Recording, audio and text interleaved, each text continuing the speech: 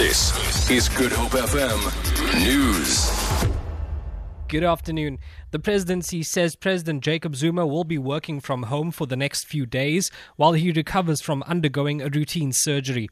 Zuma had gallstones removed last night. The presidency's Bongani Majola. President Zuma has been discharged this morning from hospital after he underwent a successful operation to remove gallstones from his stomach. The doctors are very pleased with the operation, and the president is now recuperating and working from home. Elections for COSATU's office bearers in the Western Cape are currently underway. There are 3 positions being contested, that of provincial chairperson, deputy and provincial secretary. The results are expected to be announced later today. South African Airways says suggestions of a mistrust at the top levels of SAA is an exaggeration.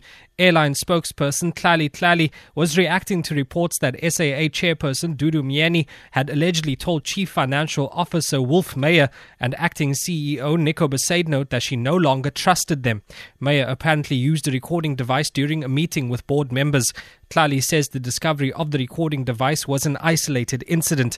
He says the relationship between the board and acting CEO Nico Besaidnout remains solid. British Prime Minister David Cameron says he wants Britain to do more in working with the US to destroy the caliphate set up by Islamic State militants in Iraq and Syria, but needs to take Parliament with him. British MPs voted against proposed military action in Syria 2 years ago. Cameron says Britain should work together to challenge conspiracy theories of the extremists. We have to destroy this caliphate, whether it is in Iraq or in Syria. That is a key part of defeating this terrorist scourge that we face. I want Britain to do more. I'll always have to take my parliament with me. For Good Hope FM News, I'm Enrique Peterson.